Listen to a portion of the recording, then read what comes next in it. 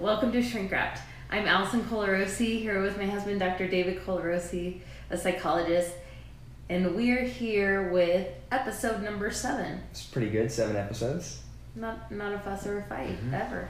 About It's 10:30 at night right now, and we're trying to get this in because I think it's been over a week since our last one, and we're committed to doing it once a week, and we've been slacking, so... Late night, date night. Yeah. This is how we do. Yeah, and we were both really excited about it, right? No one wanted to go to bed. I like to sleep at 8 o'clock. So this is episode 7, and we're going to be discussing the goings-on of today, as well as answering listener questions and my own questions. We had a big couple... Oh, sorry, I jumped in. I'm supposed to say, hopefully you enjoyed these shrink-wrapped episodes. They're longer now, and we've turned it into a podcast. So if you like them on YouTube, please hit that like button if you haven't already subscribed. And check us out anywhere you get podcasts. You can find Shrink Wrapped. And we've uploaded, I think, every single episode there now, right? Yep. So join us there too, That's fine. if you don't want to look at us. Although I will say I put on a special shirt just for this. So hopefully, right? Late night, date night. Thank you, honey. I'm wearing a dress. Okay. So, do you want to talk about what happened this week? I'm trying to think the last time we did this. But I went on a big trip. I think we talked about it. I went on a big trip to Yellowstone, a fishing trip, which was 6 days. Came back, was here for, I think, 2 days. Mm-hmm. Flew to California. We live in Denver. Flew to California for my brother's wedding, which I was nervous about in COVID times, but it went off really well. I don't believe anybody got coronavirus, so I feel like we got away with something. So I flew out there, went to the wedding, which was wonderful. Happy I did it. It was beautiful. So then I flew home, and then 3 or 4 days later, we drove back out to California with Allison and the kids. After you got tested. So I came home, got tested, and I got the immediate results, didn't have COVID. Then we drove to see Allison's family in San Diego, and we had a whole week out there. It took 20 hours to get to California. Yeah, with a 2-year-old and a 5-year-old, that's a rough drive. I think we're heroes. I like that, yeah. I think we're superheroes because most people would have folded like a beach chair. I got that criticism, so we'll talk about that. But we did not, so we made it. So I would say, what do you give the trip in total? I thought it was an A. I would do it again. I mean, it's easier if you fly, but it's cheaper to drive and safer. Sure, it was cheaper. We stayed in 2 hotels. We got to pay for all 4 of us. I don't know. It may have been. We got into a car accident on the way there by a unlicensed, uninsured driver. So that was fun. Yep. In my car. Yeah, that was welcome to California. But it all worked out. It was a good trip. So what would you say was the most enjoyable part of the trip? Probably we met up with, I mean, selfishly, I liked the time with family, but in particular, going to Lake Mead. And we met up with my brother and his wife and went to Lake Mead. And then we went to one of the rivers that flows out of Lake Mead, which I thought was a blast. Yeah. Those 2 days. That was fun. It was unexpected. Mm-hmm. Yeah, that was fun. I liked that. We did tie-dye on the beach. We played, probably my favorite part was playing soccer with your family. And the political debates I really enjoy those, so that was fun. Allison's family is super political. They're super political, but they're also really not happy when they're talking about politics. Everybody has major opinions about politics, and so they're very much dug in. And so it's like the most political family that doesn't talk about politics. And every once in a while, just once a year, we find a way to have a political discussion. Okay, but as the outsider, I enjoy it. Well, no one else does. You stir that pot. You make sure it stirs. But that is what we're going to go back to because we're not talking about that yet. What was the least enjoyable part of the trip? My YouTube experience. Oh yeah. So I don't know if you subscribe to David alone. His pop psychology channel, it's amazing. He talks about all This is the channel. Oh, I mean, but the one where you talk about current events and psychology. He recently talked about, what's his first name? Bryan Callen. Bryan Callen, who I don't know who he is. He's not my cup of tea, I don't think.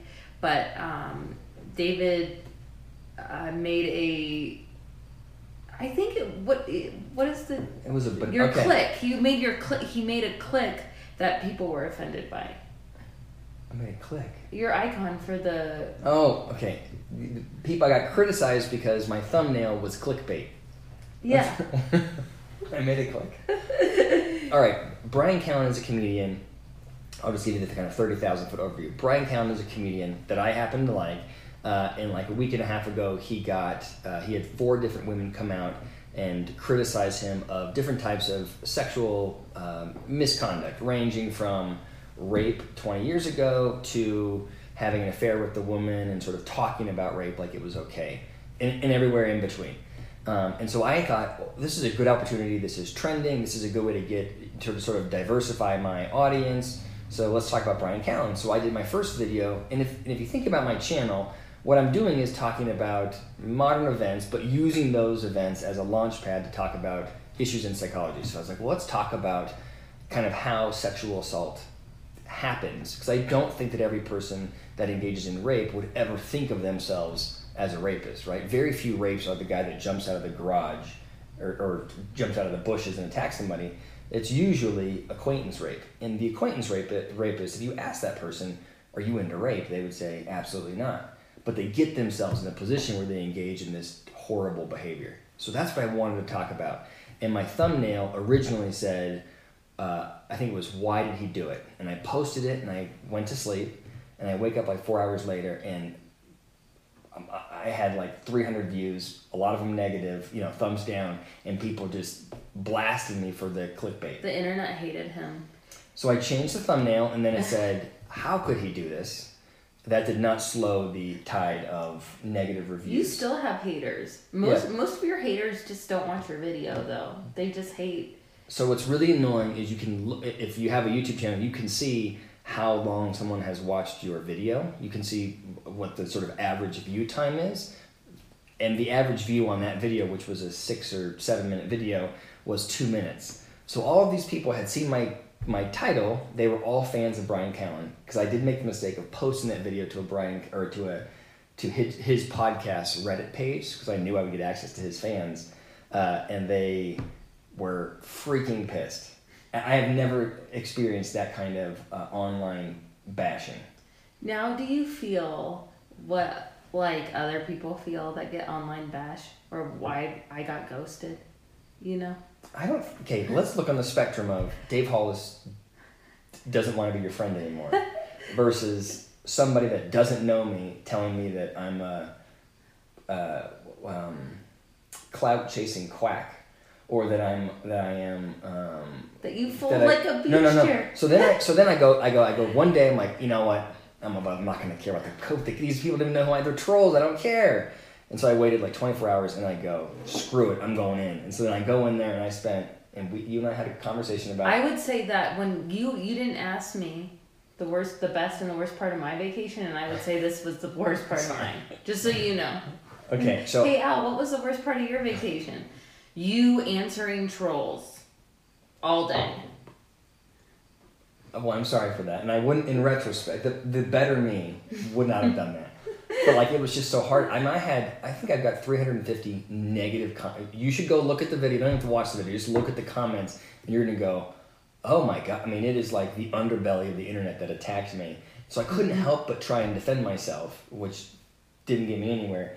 And then there were women, one in particular that was like, what the hell are you doing? You're folding like a beach chair, which I think it's poetic. It's my favorite line. I'm going to use it all the time. So people were really upset with me for that video. So I go, well, I'll wait, and I'm going to do another video that will be the sort of other side of it. I'm not condemning or, removing blame from Callen. I just said I'll use that same scenario and talk about, well, what would the psychological impact be if someone were wrongly accused? And I did that video, and I thought that will make things right. It did not. People were also pissed at that video. And that same woman who said I was folding like a beach chair said that I was pathetic and still folding like a beach chair for my second video. No one thinks I'm a psychologist. I mean, it was like, it's been, from a YouTube standpoint, not so good. I think I think we need to sum that up as lessons Well, why learned. don't you, I have a question for you. How would you handle that? Oh, I would not. Please don't ever do that to me. Well, so what do you do? If this is you, and these are ad hominem attacks about you. It's not about your content. It's about you being a crappy person. How do you handle that? Well, I would not respond back to them, by the way. Really? Because for sure I would have a typo. So, yeah, I wouldn't respond. Because I feel like, honestly, they took so much of your energy and time, and they literally put 1 second of thought into it. So they won, in my mind. But if I don't respond, then I'm just pissed all day because this moron feels... But then let's go back to I don't know what theory it is, but if you're pissed all day, it's you that loses. That guy's not losing, so he's winning. You let him win by being pissed all day. I would just feel sorry for him. Like, what did his mom do to him? That's good. That's good. I'm not there. Get there sooner. I'm not there. Get there sooner. I'm not there yet. Yeah, I need you to get there sooner. Okay. Allison did not have much tolerance for my feuding with trolls. Okay. Yeah. Nope. What was your favorite part about the vacation? Being with my family, spending a lot of time with my kids, and hearing my 2-year-old sing Frozen. I didn't think that was a thing, but he knows all those words. Yeah, that was fun. So it was a really good trip. So then, okay. Driving 20 hours and being on a trip with kids. It's not a vacation. How do you make it feel more of a vacation? Because it seems like a lot of work the whole time. Yeah, I don't know. I'm not sure. I mean, I'm just making your answer is gonna be better than mine. I don't know. Here's what I would say is I think we have to give ourselves the pass. Like, if I think about the amount of time that those kids over that 20 hours spent with some kind of electronic in their hand, it wouldn't be a flattering number, right? But I also think that there are times when we have to say we just got to survive and make this as enjoyable for everybody in the car. So let's do this. You know what I mean? So I think that usually we're pretty intentional about limiting the amount of screen time the kids get. And I feel like one thing that we did well is that you and I didn't have any discussion about, hey, they've been watching for an hour, let's remove the iPad. Like, we let them do what they wanted to do. Mm-hmm. I thought. Yeah. I thought that was good. I thought it was good that we we're pretty good about stops. Went to a stop. I went for a run at one of the stops. Like, I think we weren't rushed when we were stopping. We had small adventures. Yeah. Small adventures, like going to Hoover Dam, going to Moab, those kinds of things. Yeah. What do you think? Yeah, no, I think the car ride was fine. Like, it could have been... Well, how would you do it differently? I don't know. I think we think of a vacation with kids as a trip, not a vacation, because it's not really it's a family trip. Yeah. It's a lot of your on time, because when you have littles, like, you're worried about them drowning. My 5-year-old thinks he's a good swimmer. I don't want to be here, but he's not. And so the whole time you're like, you have to be hyper vigilant the whole time. So you it's mean like not, at Lake Mead? Lake Mead, the pool, like, I feel the ocean. And then the 2-year-old is just kamikaze. Yeah. Won't wear his floaties. But back to the trip, though. How would you do it? Anything that you would do differently? Like the actual travel there? No, I think the mindset that it is not a recovery trip. Yeah. Like, I always think of vacation as being a recovery, but those trips are not recovery. We have not had a recovery vacation. I need a recovery. Yeah. Can we talk about some of the fights that we had? No. Here's my favorite one. So, what do you mean no? Now they all want to hear. So on the way out, Allison goes, we need to plan this thing. So sadly, she only has one partner, so it was on me to help plan the trip. And so the first stop was Moab, which was half hour out of the way, both ways. So we burned an hour on the way out there, right? So it was like 21 hours, yeah. So she wasn't happy about that. And then on the way back, we go, you know what? We could have driven past Moab, so let's not plan anything. And then we're at, I think it was 2 o'clock in the morning, 1:30 in the morning, and we don't have a hotel. And then I go, oh, I'm tired, let's find a hotel. So Allison's on the phone, like trying to find the next hotel. And that these towns in the middle of Utah, there's a baseball tournament, and the guy's like, hey, sorry. In the middle of COVID, what is happening? Our town is shut down, and the nearest hotel is an hour and a half away. And that was that was a disappointing finding. There was some distress there. I like a little more structure, I would say. A lot more structure. Okay, so let's go back to the politics. My family is very political. I think they would consider themselves, they're very educated. One is a PhD, one's a physician, one is an educator that was there. You're a PhD. I have a master's degree, so like heavy education. And your twin? No, he wasn't there. Oh. Yeah, I'm just talking. Okay. So like, there's a lot of opinions, and my family thinks of themselves like, I would say, like the alphas. The opinions. There's also ego there, and I'll take my part of that ego. You are in it. Yeah, you are one of the alphas. I would say my oldest brother is an alpha, and my dad, and then my brother-in-law. Your brother-in-law wasn't there. I know, but we weren't talking about he just will text about it. Yeah, he'll text. You'll see this, okay?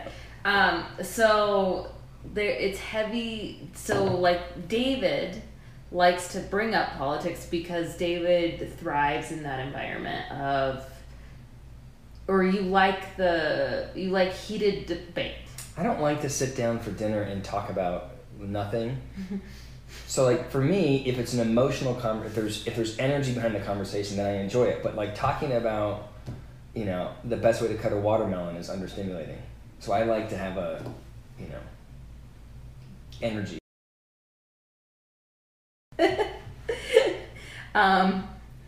Yeah, so David stirs the pot, and my brother gets very emotional, and my dad is, I think, like you, where he is unemotional about it.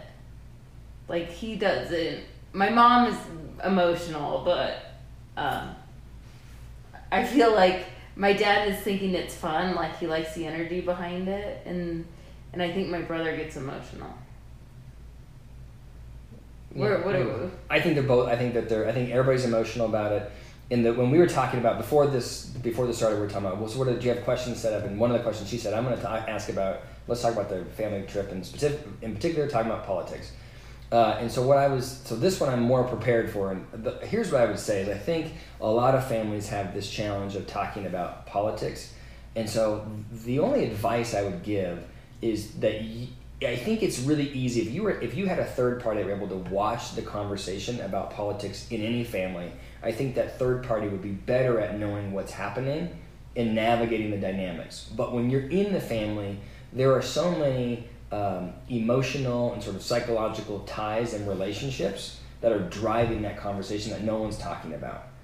And your job, I think, to effectively navigate that environment if you're in the family, right? So if it's my family versus your family, it's harder for me to navigate it objectively when it's my family versus yours. Yeah. Because you have relationships with your brother. You look up to him in a lot of ways. You look up to your dad in a lot of ways. So I think it creates stress for you that them having tension. Yeah, I have to run away. I can't be part right. of So and so I think that the task is, or the challenge is how do you have a conversation with your parent or your brother and step out of it enough to really be objective. And here's the trick, is everybody thinks that they're objective, but they're not objective. Everybody thinks that their mindset is the clearest.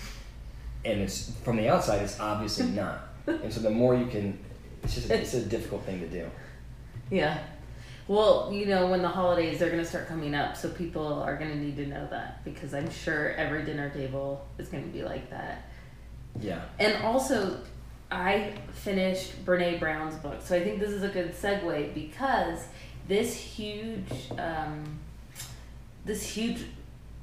don't know what the right word I want to say, but I want to say crevasse. Do you have a better word for that? Between the political sides is so big that what she says in her book, it's creating loneliness. Do you agree?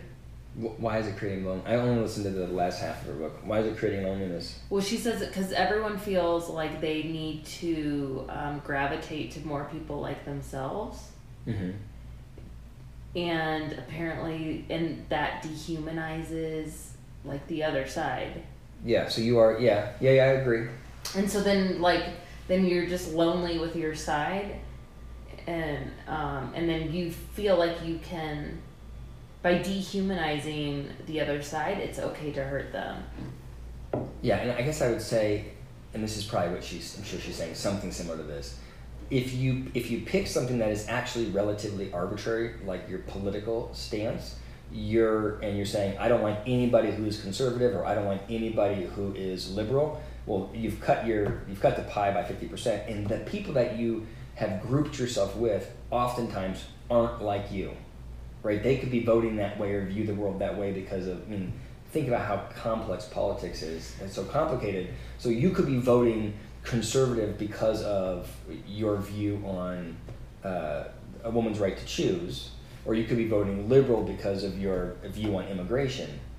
But everything else could be, you know what I'm saying? So you could be, people are passionate about different particular topics there, and so you can be, all of a sudden, you're around people that really don't see the world like you do. They just see one particular issue that lines up. Mm-hmm. So I think is that what she's saying? That's why it's more isolating, because now you're with people that vote like you but don't necessarily see the world like you? Well, I don't know if that's what she was saying, but I do like that. I do like that. I think that's a good way to say it. I think it's like the inherent judgment of other people creates loneliness, because one of the things that she said that resonated with me is like, you don't hate anybody up close. Right. I believe that so strongly that if you, aside from the absolute extreme, 99% of the population, if you really knew who those people were, you would like them. Very few people are at their core evil, mm-hmm. right? Like I don't believe in the concept of an evil person. I think that if you really knew who everybody was, and you really knew everybody's story, and you knew why they made the decisions that they made, I think you would have a lot more grace and tolerance for people that sort of approach things differently than you. But what we do is we go, oh my God, you're voting for Trump? Well, then you must be a racist, right? We default to that kind of very black and white thinking. Or you're going to vote Democrats, well then, you must be a socialist, right? We just all of a sudden split it really in a negative way. Yeah. And what's crazy about it, just back to the family piece, what's crazy about it is people will do that to their family. Like you grew up with, you know exactly who this person is, but because they're voting for the wrong party, you then think they are the crazy lunatic end of that problem. You dehumanize them as, which if you haven't read Brene Brown's new book, I am a huge fan. It's about loneliness and it's called and standing alone and being okay and comfortable. But she talks a lot about Maya Angelou, and I did learn a new term that. Well, anyway, read the book. I don't want to ruin it for you. I've only seen half. Braving the Wilderness. But what I thought was, in the part that I heard that I thought was impressive, was that I felt like she was encouraging people to be intentional about being who they want to be, and not feeling like they have to align with an ideology that they don't agree with for the social support.